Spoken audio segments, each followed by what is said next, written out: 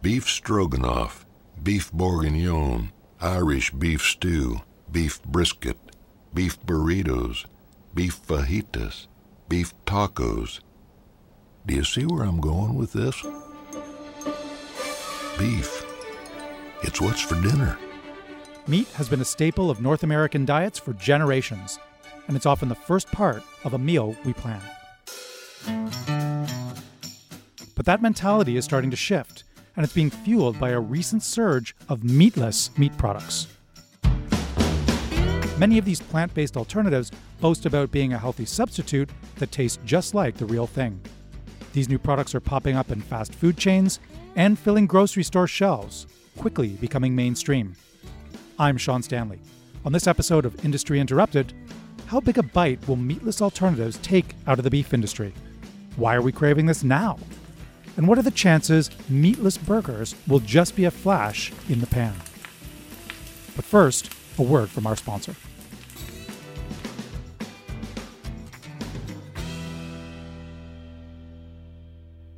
You work hard to get ahead, so why not make the most out of your hard-earned money? Stay ahead with Fidelity Investments. Go to fidelity.ca/stay ahead for the latest trends affecting your financial well-being. So should we get Beyond Burgers with cheese and maybe the Beyond sausage without cheese? Sure. Okay. Let's go Hi. for it. Could we have 2 Beyond Burgers with cheese, please? And could we also get 2 of the Beyond sausage without cheese? It's lunchtime in this downtown Toronto food court. I'm in line at Tim Hortons, and standing next to me is nutritionist Lonnie Murdoch.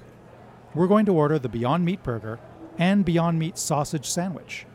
She hasn't tried these products before. Tim started serving the brand earlier this year. The restaurant chain pulled the products out of some locations this fall, but continues to sell them across Ontario and British Columbia. I'm excited to try it because I know a lot of people are moving towards a more plant-based diet, trying to incorporate those things. So I eat pretty much everything. I don't exclude anything from my diet. I think that's us. It's hard to believe that just over a year ago, some fast food chains didn't offer meat alternatives. Beyond Meat is now a household name. The California brand broke new ground when it launched its products in A&W locations across North America last year. This fall, they also added McDonald's to their growing list of clients. Other fast food chains have followed suit and now offer a range of meatless meat options on their menus. We do have tomatoes in it and some lettuce. Yeah. And then there's ketchup, mustard, and mayonnaise on it. How's your bun? My bun is a little... The bun is it's soft. It's soft. I mean, I'm okay with that. I like a soft bun. So let's see whether the proof is in the taste. 1, 2, 3. Beyond Meat's goal is to attract a wide range of customers, not just vegans and vegetarians, but also those who would usually order beef. Beyond Meat calls its burger the world's first that, quote, looks, cooks, and satisfies like beef. They want to change the way all of us think about burgers. Most people think of meat as protein from an animal. But when you think about it a different way, you can really define meat by its composition, which is just an assembly of proteins, formed of amino acids, and then lipids that form the fats, 70% water, and then some trace minerals and carbohydrates. That's Seth Goldman. He's the executive chairman of Beyond Meat. So then the question is, can you replicate the taste and texture of meat using only plants? And actually, the answer to that is pretty simple. You can, and the reason is because, of course, all meat does come from plants. The only difference is that the animal-based meat we consume uses the animal as the converter from the plants into the muscle. And what we can do is take plants and, using our own process, convert them directly into that same assembly of amino acids, proteins, fats. So was it your impetus to try to develop this burger to taste and sort of feel like meat? It wasn't exclusively mine, but obviously that made total sense. When we looked at what was going on, we saw that the meat, in particular red meat, was the single biggest concern people had with respect to health and to environmental impact. And so that was the best place to make a first inroads against the traditional meat offerings. And certainly, what we've seen, burgers are the single most popular meat occasion for meat eaters, so it made sense as the right place to start. Seth is talking about a shift that's been underway for a generation. Canadians, particularly younger ones, are more health conscious and concerned about where their food comes from. Earlier this year, Health Canada released an updated version of its food guide. You have to look carefully to spot 3 bite-sized pieces of red meat in the protein part of the plate. Looking back at the 1982 food guide, a whole steak sits in the meat section. According to Seth, there are several reasons why our red meat consumption has decreased and plant-based products have surged in popularity. Certainly the biggest single change has been the quality and taste of the products. And then on top of that, you have health concerns. There's been lots of different studies raised the concern around the impact of red meat on the diet. And then there's also been a lot of environmental studies that show what a powerful footprint meat demands in terms of the land use, the water use, the energy used to produce it. And then another thing that's happening is as consumers gain more information, they start to learn about the living conditions or the slaughterhouse conditions of how these animals are treated, and so that also raises concern. And all of these things combined, I think it's our belief that people don't have an innate need or desire to kill animals to meet their dietary needs. They just want to have a good tasting burger. And so if you can give them an option that tastes as good, has the same nutritional properties, or in some cases better nutritional properties, but without the downsides of meat, then a lot of people will be open to that proposition, and that's what we're seeing. I was at a fair recently, and there was an area called The Farm. But the farm was really about not just the animals, but how they were then processed into food for humans. Yeah. Do you feel like there's sort of a marketing battle going on right now between the meat industry and the meatless meat industry?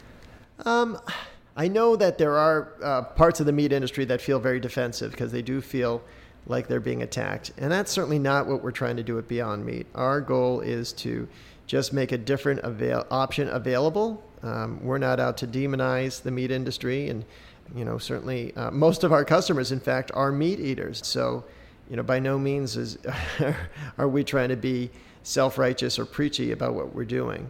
But I do think you've seen some legislation in parts of the United States where some states are trying to ban the use of the words, meat or burger when we talk about our product. And of course, we disagree with that approach. As long as there's responsible labeling, we think consumers should be entitled to have as much choice and information as they can. But, I do know there's some defensive actions happening. Among those defensive actions was a complaint filed to the Canadian Food Inspection Agency earlier this year. The Quebec cattle producers and the Union of Agricultural Producers of Quebec want Beyond Meat to stop using the word meat to describe its plant-based products, saying it's misleading to consumers. There's also a battle underway for placement in grocery store aisles. Some meat producers don't want plant-based products next to theirs in the meat section. Seth doesn't agree, but thinks that decision should be left up to store managers. We want to be in the meat section, but it's fine for it to say plant-based meat or plant-based protein. Where we don't want to see our products is in some freezer somewhere else, because consumers think about meat, as an occasion. And so if, for example, let's say it's burger night for a family, I could see a shopper picking up 2 cow-based patties and 2 plant-based patties. But if our products aren't adjacent to the cow-based burgers, if they're somewhere else, then we may lose the opportunity. So I don't have a problem with responsible labeling in a store, but I would never try to dictate, physically how a store can operate. I mean, obviously that's the store's choice. When it comes to choosing between traditional meat and its veggie-based counterpart, a debate frequently arises.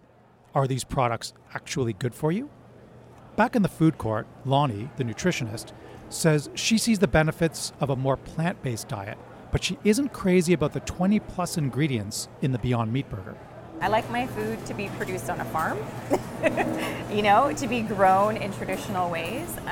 To find a recipe that's super simple that has a real root in plant-based eating, to me would be the better route. You can make an amazing burger that isn't chock full of ingredients that maybe or maybe not you know the names of. So with that said, the Beyond Burger has about 20 ingredients. So to me, it's still somewhat of a processed food ingredient where if you look at the numbers, like the calories and the fat content and the protein are very similar to a regular burger, but that's probably where it stops. The texture is good. Okay, I'm going to take And a this is bite of supposed to be a just sausage, the sausagey thing without all of the other stuff. No, I'm not into it. I would describe it as a little bit squishy. Yeah. Although sausage, I guess, is also squishy. I see, like they've put in like a fibrous kind of component to make it feel like meat. Feel a bit fatty. Yeah. So just eating it by itself, it actually is not super flavorful.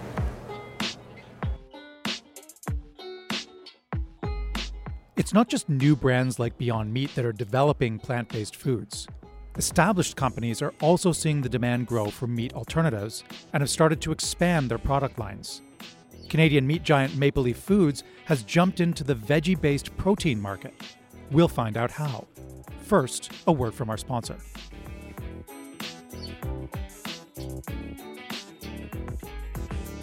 This podcast was made possible through the support of Fidelity Investments. All over the world, Fidelity Investments is looking for inspired investment opportunities to help you make the most of your hard-earned money.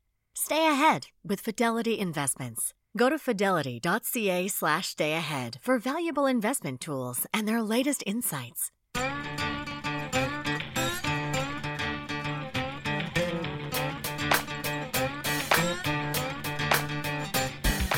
The rise of plant-based meat alternatives has been gaining steam, even within the meat industry. One of Canada's best-known meat producers, Maple Leaf Foods, has been adding to its selection of plant-based proteins for several years. The company now aims to be, quote, the most sustainable protein company on Earth. Michael McCain is its president and CEO.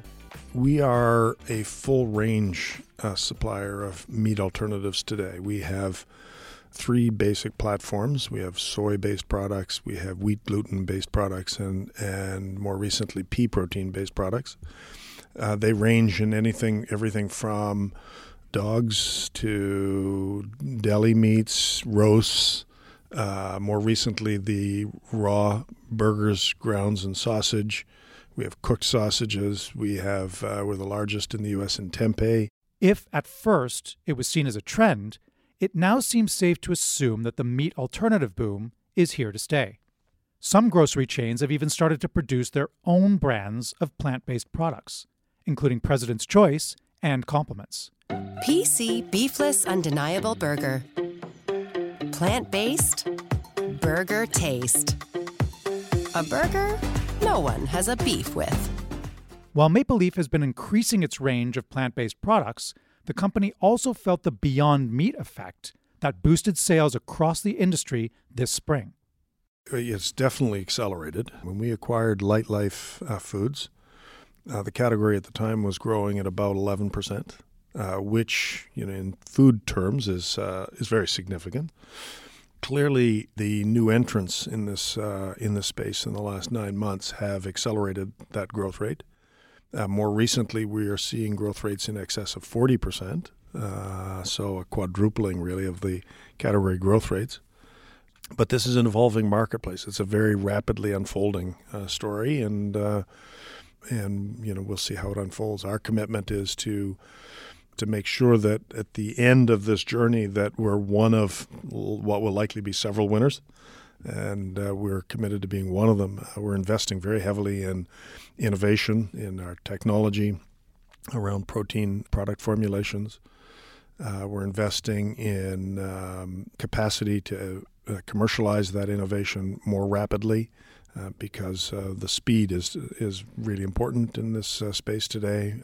Intensive innovation is currently driving this industry and also keeping prices of plant-based alternatives high compared to the cost of traditional options. Beyond Meat aims to have at least one of its products cost less than meat within 5 years. Continued improvement of taste, smell, and texture is also making these products palatable to a wider range of meat eaters who would not have touched the veggie burger of days gone by. Some describe that earlier version as a cardboard puck.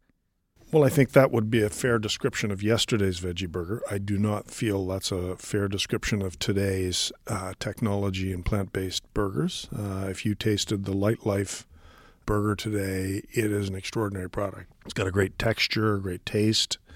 But I'd also tell you that the evolution of these technologies is rapidly unfolding. And so, as much as it's significantly different experience today than it was 5 years ago, it will be a significantly different experience again in 5 years from now.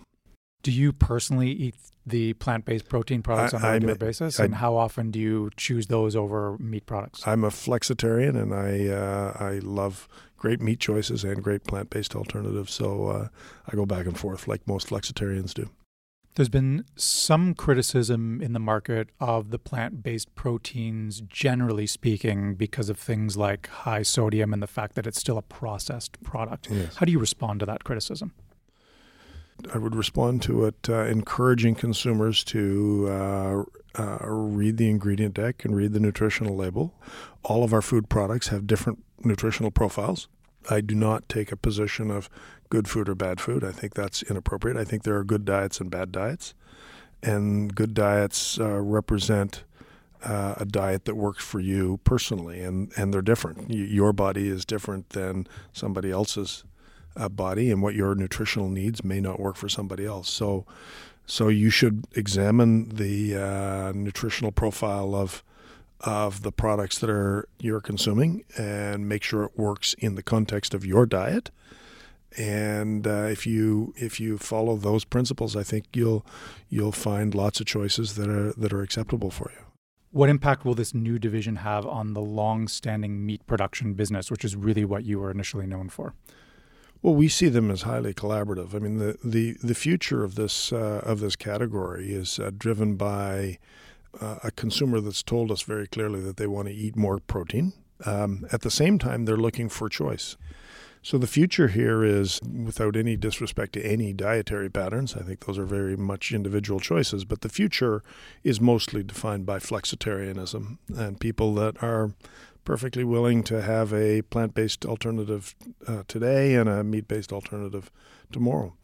So we see this as additive protein consumption, not really substitution. That's certainly proven out to date. I mean, the fact of the matter is that the meat industry in Canada and meat consumption continues to grow, even in the face of growing plant-based meat alternatives. So I would say that first product, given that it was trying to mimic meat, did a reasonable job in terms of the texture. Mm-hmm. I did find it over salty in terms of its flavor, if not its actual content. But it did, somewhat feel like a traditional sausage sandwich. So I feel like it's, I'm interested to see if it's different from the burger, but It's like, to me, it doesn't mimic a real beef burger. What it mimics is like a patty that you would buy pre-made in like the frozen food section. Agreed. Yeah. So should let's we try the burger and see. Yeah, now we've got cheese, so that's adding an additional flavor to it. It's not much different. I feel like it's slightly thicker, but the flavor is the same. Does not have a ton of flavor. I do find the textures a little bit more appealing than the sausage was. And generally it tastes fine. I think I would still choose a beef burger over this particular product. That's my impression. Yeah, and the fibrous part of it, I know what they're trying to do there, but it's not, I don't know, it's not really working for me. Is it all the additives that are in a processed plant-based burger what has kept you from trying it to this point? Yes, pretty much. I mean, I saw it. I saw the Beyond Meat and I saw the craze. I actually watched a documentary about it. And one of the things that was really interesting to me was that it was produced in a lab. My concern is that as a consumer, we don't look past the marketing. We don't look past what that hype is, and we just think, oh, this is the best alternative, when it may not be the best alternative for everybody. You know, some people thrive on a vegan diet and other people do not. So I think spending time doing your research, deciding why it is you're doing this, you know, and if it is honestly, and if it's like a once in a while type thing, what's the big deal? If you're eating something like this on a daily or even a weekly basis, then you should look further into potentially looking for a more vegetable-based, whole food alternative as opposed to something that is so processed.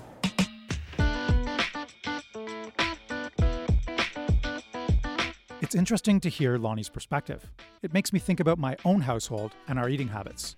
My wife is a pescatarian, but she'd also be happy with a plant-based diet. My kids love chicken. They'll have the occasional burger, but a plant-based diet would not interest them. For me, I think of the classic scene from The Simpsons, when Homer points to his mouth and says, "Food goes in here," because I'm kind of like a garbage disposal unit. I think all of this is indicative of the larger trend toward different diets. Meat and potatoes doesn't cut it anymore, which is why food companies, grocery stores, and restaurants need to cater to a broad spectrum of eating habits as they continue to evolve and change their approach to protein production. Thanks for tuning in to this episode of Industry Interrupted. The podcast is produced by Tara Deschamps, Anne Lang, Laura Reguer, and Stephanie Chan. Industry Interrupted is sponsored by Fidelity Investments. I'm Sean Stanley.